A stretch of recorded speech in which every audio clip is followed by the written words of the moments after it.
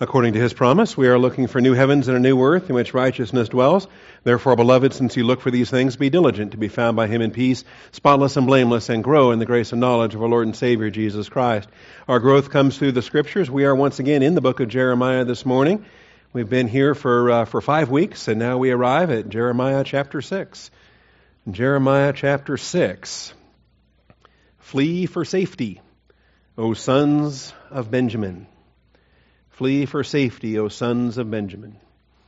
Before we get started in the study of the Word of God this morning, let's take a moment for silent prayer, asking God the Father to bless our time of study, to sanctify our thinking, to humble us under the authority of the Word of God. Shall we pray?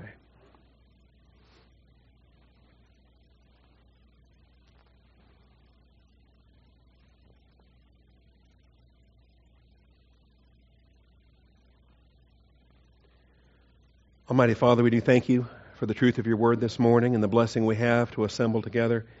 Father, we thank you for the prophet Jeremiah and the rejection, the hostility, the horrible circumstances he endured in order to stay faithful, to communicate a message to a people that did not want to hear it, and then to faithfully record that message, to have it written in the canon of Scripture, to be placed in our Bibles that we might study to show ourselves approved.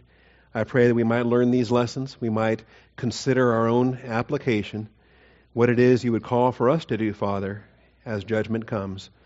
I thank you, Father, in Jesus Christ's most precious and holy name. Amen. All right, flee for safety, O sons of Benjamin, from the midst of Jerusalem. Now blow a trumpet in Tekoa and raise a signal over Beth Hasarim. For evil looks down from the north in a great destruction. The comely and dainty one, the daughter of Zion, I will cut off. Shepherds and their flocks will come to her. They will pitch their tents around her. They will pasture each in his place. Prepare war against her. Arise and let us attack at noon. Woe to us, for the day declines, for the shadows of the evening lengthen. Arise, let us attack by night and destroy her palaces. For thus says the Lord of hosts, cut down her trees and cast up a siege against Jerusalem. This is the city to be punished, in whose midst there is only oppression. As a well keeps its waters fresh, so she keeps fresh her wickedness. Violence and destruction are heard in her. Sickness and wounds are ever before me. Be warned, O Jerusalem, or I shall be alienated from you, and make you a desolation, a land not inhabited. All right, there's verses 1 through 8, the first portion of this chapter. We're going to handle verses 1 through 8, and then verses 9 through 21 will be the longest of the sections that we deal with actually 5 main points I want to get across before our communion service, and then we will wrap it up. Verses 22 through 26 with a couple of subpoints, and then final comments on verses 27 through 30. And so that's kind of the game plan for this hour, taking it in really 4 different sections to try to cover a fairly lengthy chapter here in just one short communion hour. First of all, we start with this warning to flee. There are times that Israel is commanded to flee. There's times Israel is commanded to stand fast. In the tribulation, for example, they're going to be commanded to flee, and to flee so fast, don't even turn back to get a coat. Just whatever you've got with you, run with that, and don't go back to the city. If you're on a roof, don't go down the stairs, just jump off the building and keep on running. That's how fast they need to flee Jerusalem during the tribulation of Israel. Here, though, the tribe of Benjamin is warned to flee because the Babylonian army will pass through their territory on the way to demolish Jerusalem. And they are literally between the rock and the hard place when Nebuchadnezzar is approaching from the north. And throw a little map up here to take a look at. Even I meant to get this out earlier so I can make it larger for you. But when you're looking at Benjamin and where Jerusalem sits, go ahead and close that, get maximum space here. So here's Jerusalem, all right? And the armies from Nebuchadnezzar, the undefeatable armies that are coming from Nebuchadnezzar, they are approaching from the north. Well, if you're the tribe of Benjamin, That yellow area there, just to the north of Jerusalem, Jerusalem's really on the boundary between the tribal allotment of Judah and the tribal allotment of Benjamin. If you're in the tribe of Benjamin, and you know that the Babylonians are fixing to demolish Jerusalem, and that the main elements of that invading army are coming from the north, fleeing is a good idea, right? Because that's exactly where Benjamin is located. They are to the north. They're standing in between of Nebuchadnezzar's army and Jerusalem, which is now slated for destruction. And so it's a very timely order here to flee. It's also a personal order. It's a personal order because this is where Jeremiah himself is from. He is from a village in the tribe of Benjamin. We saw that 5 weeks ago in chapter 1. The warning would also cover Jeremiah's own family and village, you might recall. He's from a branch of Levites, a branch of priests that are no longer allowed to serve as priests because of discipline upon Eli's household back in the days of Samuel. We saw in the introduction to this book in Jeremiah 1:1 the words of Jeremiah, the son of Hilkiah, of the priests who were in Anathoth. The priests who were in Anathoth. The priests, the shamed priests, the priests that cannot serve in Jerusalem. The priests that are banned from temple service as a consequence of Eli's rebellion. The priests who were in Anathoth in the land of Benjamin, you'll notice. And so he's not able to serve as a priest, but he's being called as a prophet, and he's being called as a youth to minister in Jerusalem towards Josiah and all the wicked kings that follow Josiah. We've said several times, good King Josiah, the one who took the throne when he was an 8-year-old little boy, Josiah was the last good king that Judah will ever have. That all the kings after Josiah, including his own sons, 3 of his own sons and a grandson, that become king after Josiah, every one of them is wicked until the destruction of Jerusalem in 586 BC. So the warning to flee would also cover Jeremiah's own family and village. And in fact, even though the armies are coming from the north, they're going to have to be careful as they flee because Tekoa is to the south. And as they attempt to flee, they're going to have to be very careful in the route they choose in their fleeing because Nebuchadnezzar has actually sent encircling forces around, and there are elements that have Jerusalem surrounded by this point.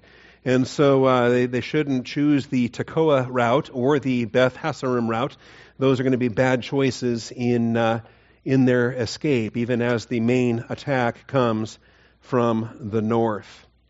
The comely and dainty one, when you're looking at the 2 sisters, when you're looking at the northern sister and the southern sister, remember the northern kingdom of Israel had 10 tribes to the north. The southern kingdom of Judah only had 2 tribes to the south, just Judah and Benjamin that were in the southern kingdom of Judah. And so they were the dainty sister. They were the smaller sister with only 2 tribes. The 10-tribe sister was the bigger sister.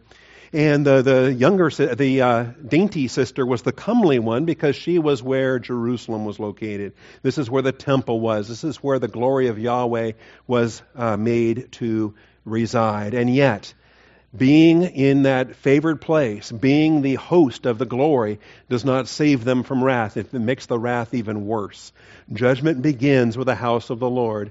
And if they are expecting, since they are the dwelling place of God's glory, that they're going to be delivered from wrath, they need to think again. Because God's glory will actually be removed from them. The prophet Ezekiel will watch the glory of God depart from the Holy of Holies out to the Mount of Olives and then disappear. And the glory is gone. And the last hope that Jerusalem had of being rescued is effectively gone once the Shekinah glory departs from Jerusalem at that time. In verses 4 and 5, we are kind of brought into the tents. The military planners are discussing tactics and strategy.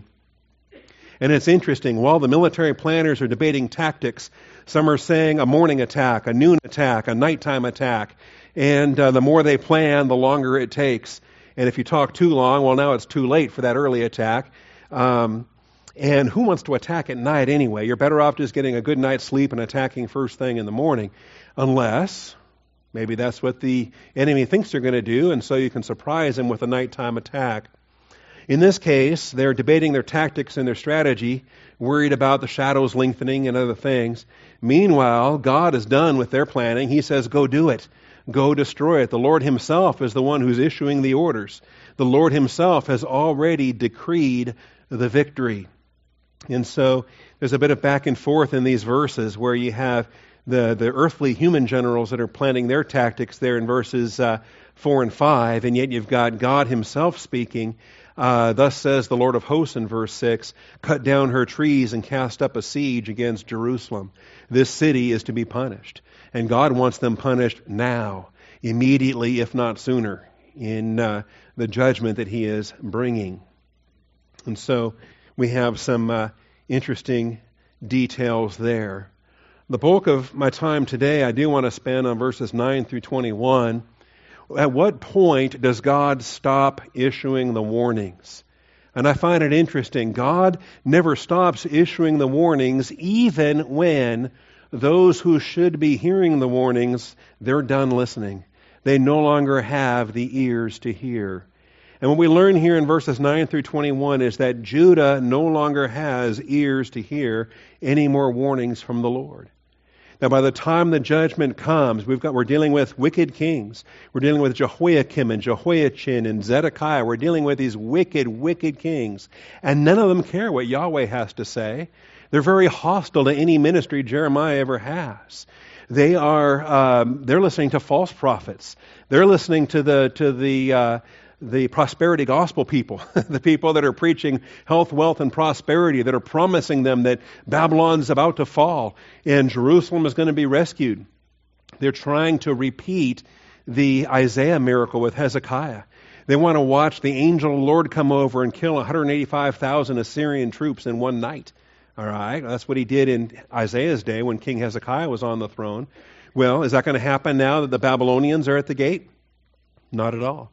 The Babylonians are going to destroy this city. And Judah no longer has the ears to hear.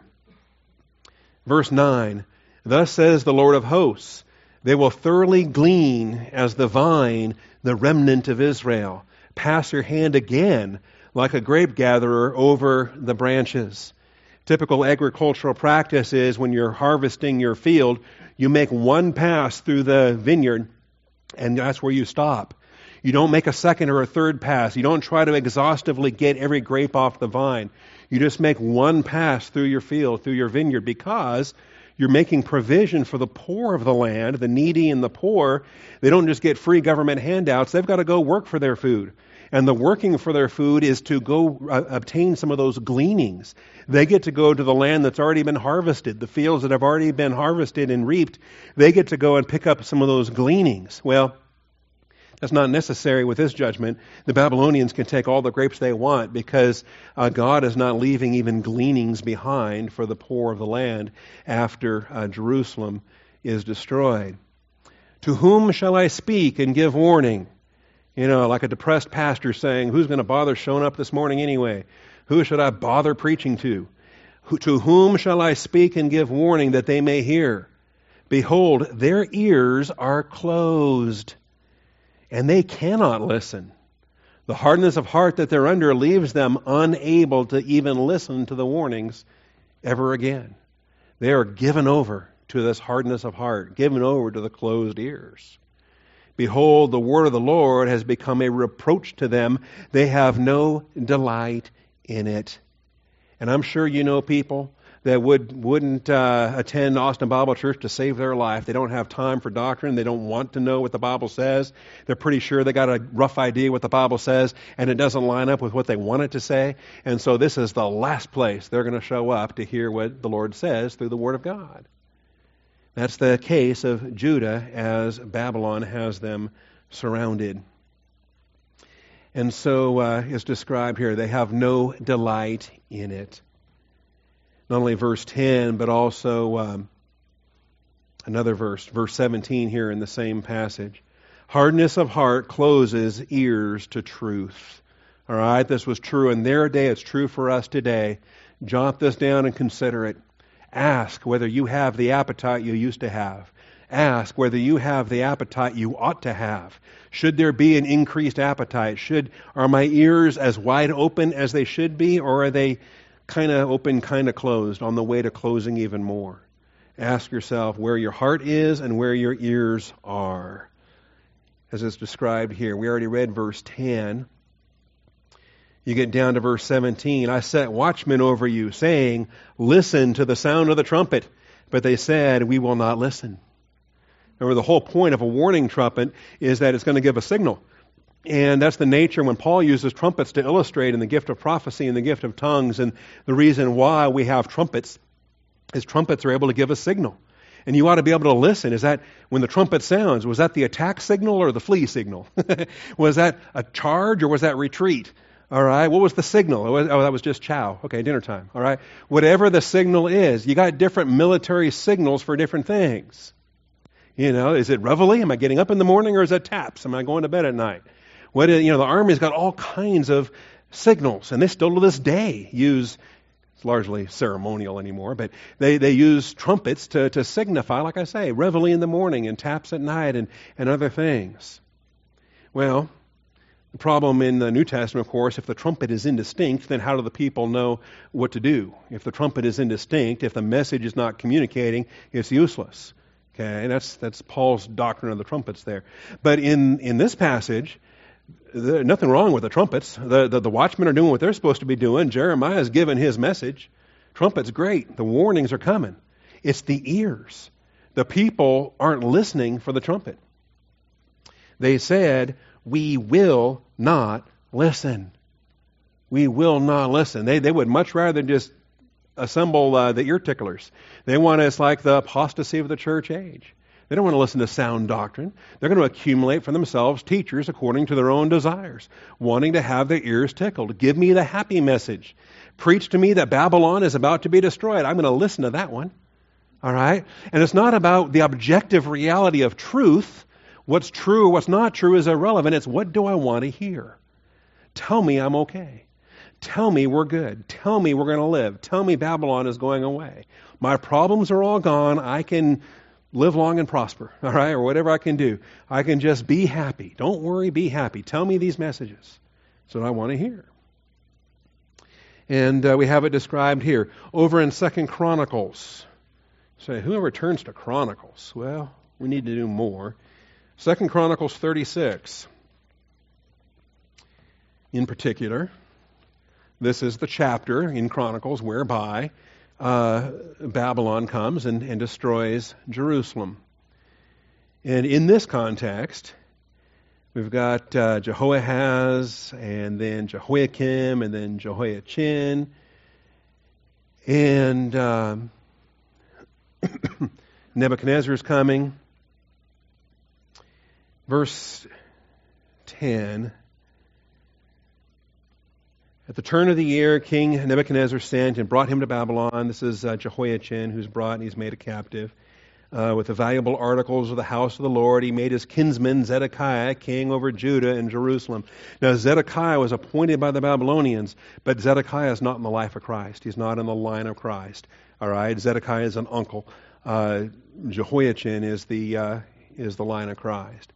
And Zedekiah was 21 years old when he became king, and he reigned 11 years in Jerusalem. He did evil in the sight of the Lord his God, did not humble himself before Jeremiah the prophet, who spoke for the Lord. In other words, he didn't listen to Jeremiah chapter 6, what you guys are listening to this morning. And he also rebelled against King Nebuchadnezzar, who had made him swear allegiance by God. But he stiffened his neck, hardened his heart against turning to the Lord God of Israel.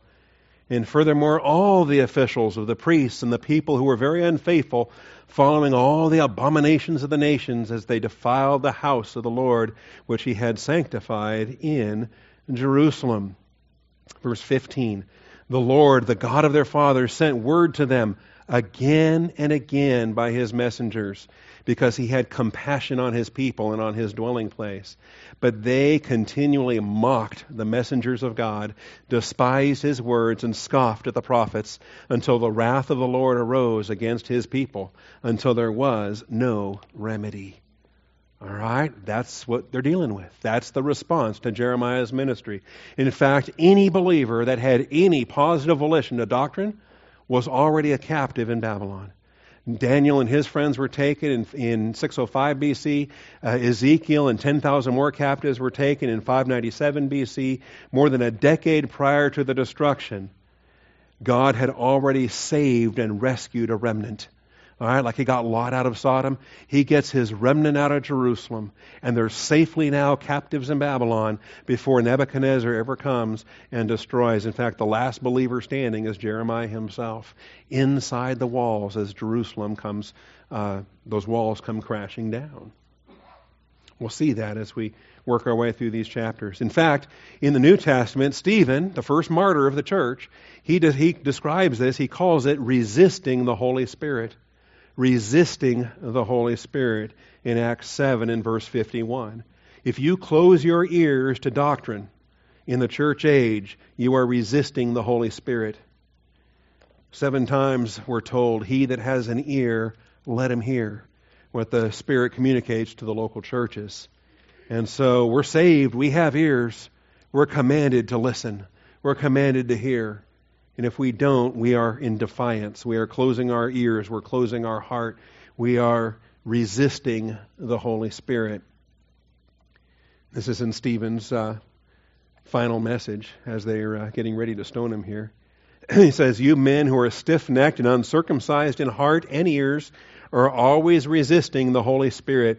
You are doing just as your fathers did. Uncircumcised in heart and ears.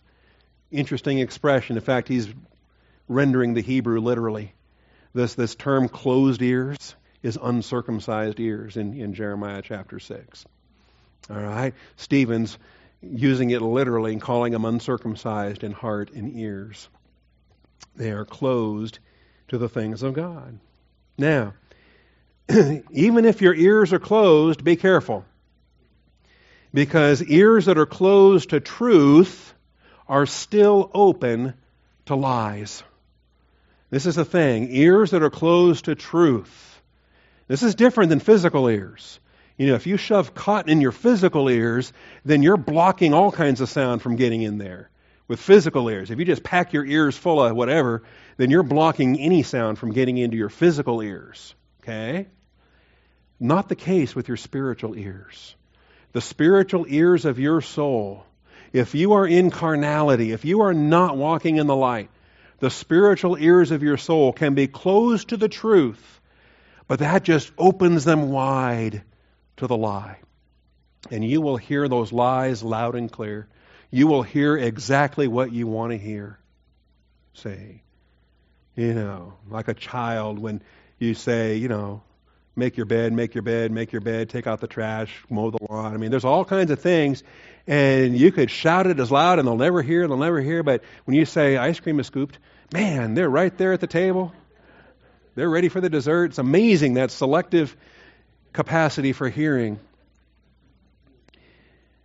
But here's the thing, the spiritual ears, you can be absolutely tone deaf to doctrine, to the truth of the Word of God, and yet you're hearing those lies loud and clear. Peace in our time? Oh yeah, preach it.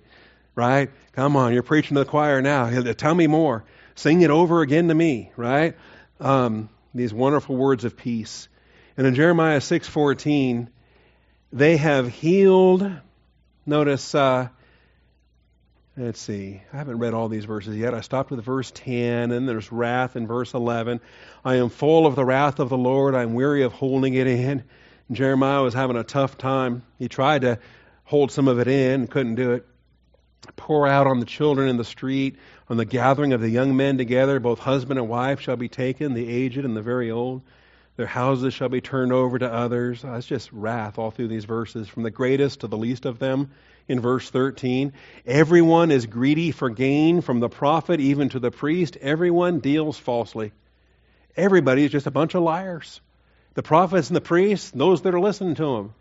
Remember, he already did his survey looking for one righteous person, couldn't find one. They have healed the brokenness of my people superficially, saying peace, peace, but there is no peace.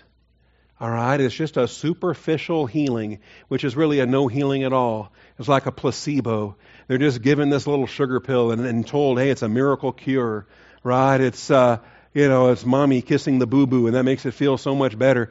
Does it really do anything objectively, effectively whatsoever? Nothing at all. But psychologically, oh yeah, it feels great. Thanks, Mom.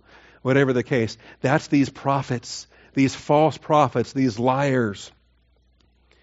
All right, a superficial peace, but there is no peace. To this day, the Israeli prime minister and the Knesset and the Jewish population of Israel to this day will bend over backwards and believe every terrorist under the sun, even Yasser Arafat. Oh, you're promising me peace? Okay, right? And you think, what a bunch of dummies. Why would you even believe such a thing? Because they're not listening with spiritual ears. They're not yet in the land in faith. They're there in unbelief. And a day is coming, they're going to trust Antichrist. They're going to sign a 7-year treaty with the son of Satan, even though Daniel chapter 9 tells them all about it. They'll sign it anyway. Peace, when there is no peace. Chapter 8, verses 11 and 12. Similar admonishment that comes. We'll be here in a couple of weeks. They heal the brokenness of the daughter of my people superficially, saying, peace, but there is no peace. Were they ashamed because of the abomination they had done? They certainly were not ashamed. They did not even know how to blush. We'll see that today. That's coming up later in our chapter today. They don't even know how to blush. They're so steeped in their sin, they forgot that it is a sin. They forgot that, I'm supposed to kind of keep that under wraps. Oh, I'm sorry. You get caught and you've been so steeped in it, you didn't even realize that getting caught was a problem. That, you mean there's something wrong with that? They did not even know how to blush. Therefore they shall fall among those who fall, at the time of their punishment they shall be brought down, says the Lord. Ezekiel uses a slightly different idiom, but he teaches the same message. He says that these false prophets are useless, and what they're doing, they're not building a real wall. They're building a whitewashed wall and painting it over to look like a real wall. They're actually it's like a stage prop on a stage set somewhere in a theater production. All right, it's not a real wall. It's not something that's going to repel catapults or artillery or any battering rams or anything of the adversary. It's just a dummy little plaster wall. And it's painted over, it's disguised to look like it's a real castle wall.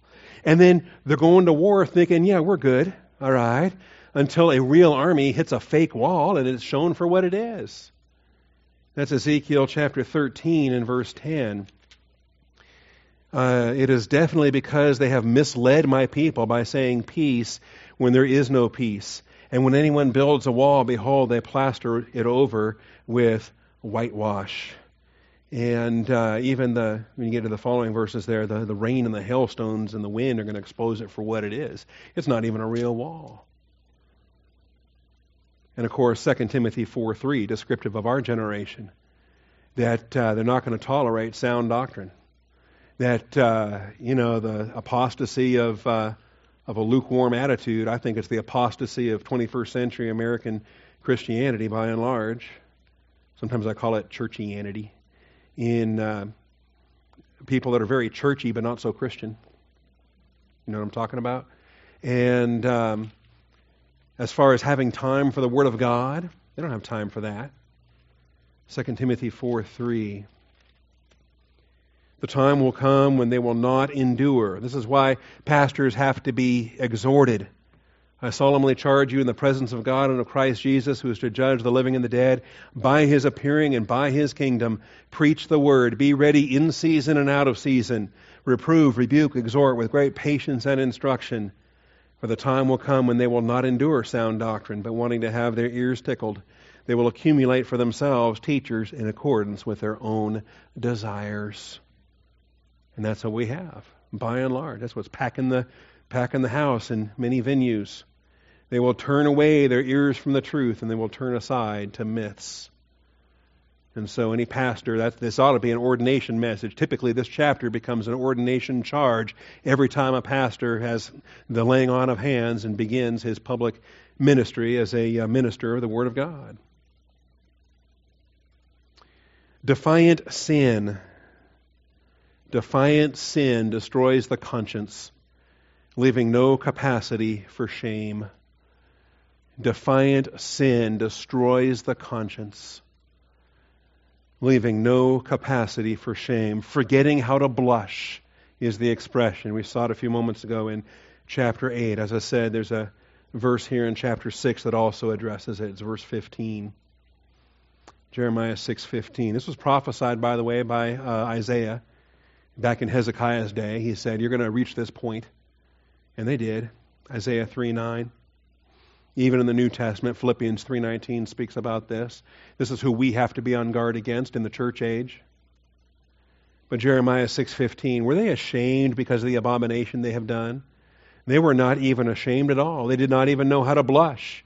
Therefore they shall fall among those who fall. At the time that I punish them, they shall be cast down, says the Lord. Boy, 6:15 sure sounds an awful lot like 18:12, or like 8:12. Yeah, it does. All right. Jeremiah's a preacher after my own heart. He repeats himself. He gives messages over and over and over again. And his people probably say, come on, Jeremiah, you gave this already on Wednesday night. Move on. New material.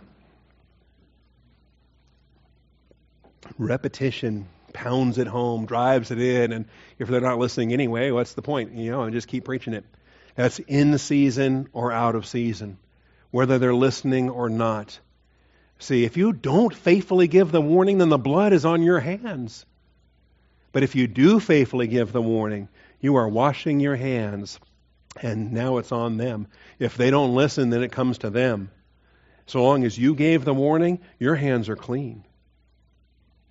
That's clear in Jeremiah and in Ezekiel. We have different verses there that speak of that. Isaiah 3:9. And we have this. I think we understand this. Forgetting how to blush, not knowing how to blush. Isaiah 3:9. There used to be circumstances that were aspects of shame. We've lost that. There's a value in shame. There's a public value in public shame. There's a community benefit when a community has standards of righteousness. Even if they're not saved, if they're following God's righteousness, there's a community benefit. Well, the expression of their faces bears witness against them. They display their sin like Sodom. They do not even conceal it. They don't even conceal it. They're marching in a parade. Pride. Woe to them, for they have brought evil on themselves. They've brought evil on themselves. See, a generation ago there was a closet. And why was there a closet? Why did they come out of a closet? There isn't even a closet anymore. Well, if there is, that's what they're shoving us into. If you speak against sin, you're a bigot. You're a hater. At least that's what I read on Facebook this week. A person told me, said, I hope you're not a pastor. Well, sorry. I'm going to have to break your heart there. Philippians 3:19. There used to be a girl in high school that was with child. She was taken out of the school to a different school. They had an alternative high school. They were brought out of sight. That was an aspect that was shameful in different things. Now it's celebrated. Now we've got daycares in the schools, and we've got different things. All right, Philippians chapter 3. Verse 17 says, Brethren, join in following my example and observe those who walk according to the pattern you have in us. For many walk, of whom I often told you. There's Paul, full of hate, preaching against these other people. Many times, often. And now I tell you, even weeping. He's not happy to preach this, but they need to hear it. They are enemies of the cross of Christ.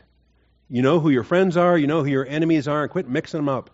It's not love to call evil good and good evil. It's evil to call evil good and good evil. They are enemies of the cross of Christ, whose end is destruction. You want to get on board with that? Whose God is their appetite. And there's all kinds of appetites in this world. Food, alcohol, sex, you name it. There's all kinds of appetites, and they've turned it into their God. Notice, whose glory is in their shame. Rather than being ashamed of it, it becomes their glory. It becomes what they boast in. They can boast in what used to be shameful and outdo one another in their own shameful glory, who set their minds on earthly things. That's the wisdom from below, which is earthly, natural, demonic. All right? And they set their minds on earthly things. What's the worst thing? I mean, making a mistake, committing a sin, that's bad enough. But you can recover from a sin. You can repent. You can confess. You can be restored to fellowship. You can learn from a mistake. But when you deny that it is a mistake, and when you glorify that mistake, and when you redefine your mistake into something good and wonderful and amazing, you have just locked yourself into a mindset. And the mindset of this shame is death. All right? We want to avoid that mindset as we see here. Defiant sin destroys the capacity. The facet of soul we call conscience. What happens when you lose that? As Paul talks about, their conscience is seared as with a branding iron. The branding iron just sears it, and there's no more sensitivity anymore. There's no more feeling. There's no more, you can't even tell. You can't even blush. You have no more sense of shame. Back to Jeremiah. I could preach this for a month of Sundays, but I don't have a month of Sundays, or I do, but it's one chapter per Sunday, so let's get back to chapter 6. They don't even know how to blush. Verse 16, thus says the Lord, stand by the ways and see and ask for the ancient paths. Maybe this will wake them up. Tradition, heritage, family customs. Where the good way is and walk in it, you will find rest for your souls. But they said, we will not walk in it. You know, at a certain point, even traditions don't do you any good. Appeals to heritage and tradition are equally useless. Appeals to heritage and tradition are equally useless. You know, there's some folks that aren't really living the Word of God at all, not on a spiritual basis. They are clinging to a form of godliness even while they deny its power. They grew up in a Catholic church or whatever. They grew up with some kind of a tradition, and they, every so often, they try to at least have some kind of a morality of some sort. Because, you know, their Catholic mom or their Jewish mom or some grandmother's harping on them or what have you. At least they've got some kind of a cultural tradition that maintains the laws of divine establishment, or some temporal standard of sanity. All right? Now don't get me wrong, I'm not saying that counts on an eternal basis for spiritual production, but at least on a temporal basis for political considerations and earthly considerations, the laws of divine establishment through tradition, if nothing else, can provide some measure of rescue. But even that's gone. Even that is now gone in Jeremiah's day. The traditions of the elders, the heritage of days gone by. You know, when Jesus was on the cross, he was claiming the deliverance of God the Father, and he was reminding the Father of days gone by. He said, in you the fathers trusted, and in you they were not disappointed. He was able to claim Scripture, he was able to quote doctrine, and he was able to also rest confidently in the heritage and tradition of the Jewish people and the faithfulness of God towards the Jewish people. But here we have it, all right? The ancient ways. Now, again, you don't want to push this too far. Some people can substitute tradition over against the commandments of God, right? The Pharisees did that. They magnified traditions to the point that they were ignoring Scripture for the sake of upholding these man-made traditions. All right, so you don't want to reverse the order, and you don't want to magnify the traditions or the ancient ways over the revealed Word of God. But ideally, you want both of them in tandem.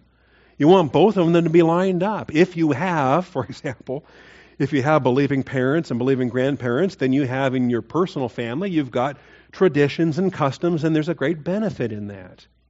Absolutely, there's a great benefit in that. All right, well, it'll come back again in chapter 18. Moses exhorted them in Deuteronomy 32 and verse 7.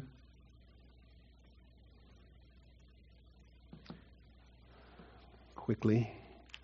In Jeremiah 18, this theme comes back again. My people have forgotten me. They burn incense to worthless gods. They have stumbled from their ways, from the ancient paths to walk in bypaths, not on a highway. You know, if you're comparing this new path, this new track they're picking out for themselves, compared to the path that he laid down for them, is no comparison. Deuteronomy 32:7, as Moses was preparing to die, he addressed this. And you remember here is the wilderness generation that has to learn from the failure of the Exodus generation, but also going back even to the patriarchs before their Egyptian captivity. Remember the days of old. Consider the years of all generations. Ask your father, he will inform you. Your elders, and they will tell you. It's kind of a unique thing when the oldest guy around you is 40 years old. Okay? Because everybody over 20 was killed, and now they've been 20 more years in the wilderness. And their elders are the old-timers are the men in their 40s, except for Caleb and Joshua.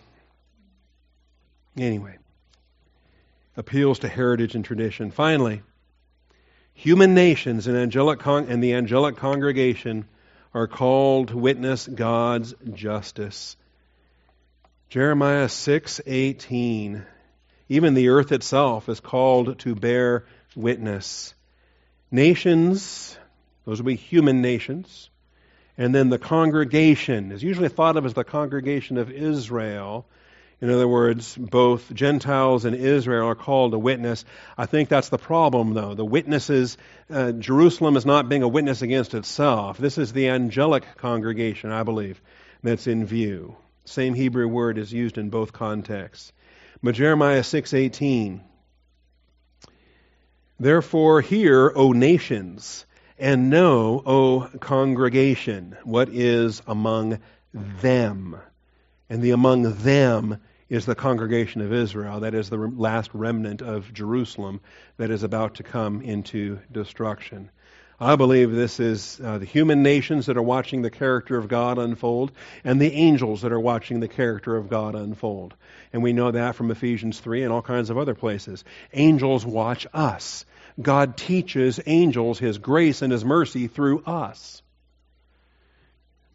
Okay, the church teaches manifold wisdom and grace. Israel teaches righteousness and justice, and the angels have to learn both lessons.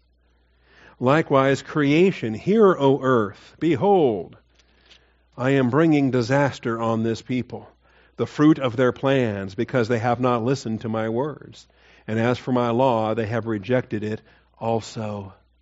Even creation is called to witness. Like in Romans 8, creation witnesses the futility that man is placed under. Creation groans, waiting for the redemption of the sons of man. The earth bears witness. When Cain murdered Abel, what happened? The blood was crying out from the ground, and Yahweh came to walk upon the earth to investigate why the blood of righteous Abel was crying out from the ground. I'd probably spend 2 or 3 weeks just on this slide alone. All right, teaching what happens when sin defiles a land. Understand these sins, the sexual sins and the bloodshedding sins, murder, violence, and fornication.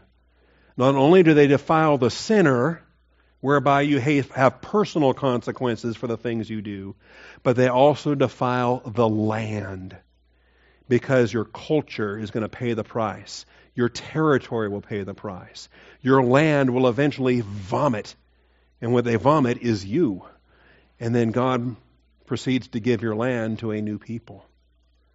See, there's a reason why this is no longer Comanche territory. All right? And who's it going to be after it's no longer American territory? God's in charge of that. If you want more on this, I would point out Ezekiel 39, verses 21 and 23. Also Psalm 82 for the angelic congregation. They observe the judicial function of God and his wrath upon the earth. Even the earth itself, Jeremiah 6:19, related to Genesis 4:10, that's the earth testifying to Abel's murder. Leviticus 18, verses 27 and 28, oh, look out, okay? Again, hate speech. Fornicators, let me tell you, extramarital, premarital, non-marital, outside of marriage is fornication. Inside of marriage is called the marriage bed. Outside of marriage is called fornication. It defiles the sinner and it defiles the land until the land vomits. Job 31, verses 38 through 40.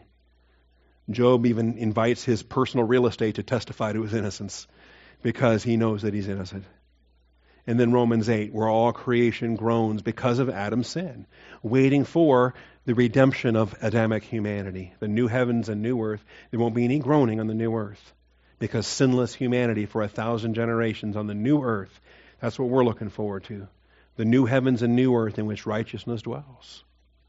And it's according to his promise, we're looking for the new heavens and the new earth in which righteousness dwells. So we have the testimony. God is righteous in all that he does.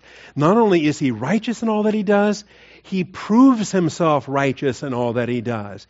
He has to not only be just, but he has to be the justifier of the unjust, and he has to be publicly viewed as being just in the justifying of the unjust. That's Romans chapter 4. Wow. Romans 4 in 30 seconds. How about that? But he has to be publicly viewed as just, that he's righteous for passing over those sins previously committed. He has to be displayed as eternally just, or the angels can cry foul. And then humanity doesn't resolve the angelic conflict the way that it's designed to do. All right, goodness. The approaching invaders are then described in 22 through 26. I told you, the bulk of this chapter comes in verses 9 through 21. And there is so much doctrine, just those 5 points of study. Hardness of heart, ears that are closed to truth and open to lies, defiant sin that destroys the conscience, appeals to heritage and tradition, and then the witnessing of the nations and the angels alike, and creation itself, called to witness the justice of God. Now we have a description in verses 22 through 26 of this invading army. Thus says the Lord, behold, a people is coming from the northland, and a great nation will be aroused from the remote parts of the north. We have the north and the uttermost parts of the north. And some of this is historical, and some of this is eschatological. We have a dual fulfillment in this paragraph. We have a fulfillment of Scripture as it pertains to Nebuchadnezzar and the Babylonian armies that come, but we're also looking beyond the 5th century BC, or 6th century BC, we're looking to eschatology. We're looking to the end times. We're talking about Antichrist and his invasion from the uttermost north. We have references to birth pangs and the destroyer. Notice in verse 24, birth pangs. We have heard the report of it. Our hands are limp. Anguish has seized us. Pain as of a woman in childbirth. When you're going through labor and childbirth, the last thing you want to do is fend off an invading army. Right? You just want to get that baby out and be done, you know? You're tired of being pregnant. You want to be a mom and get that baby out.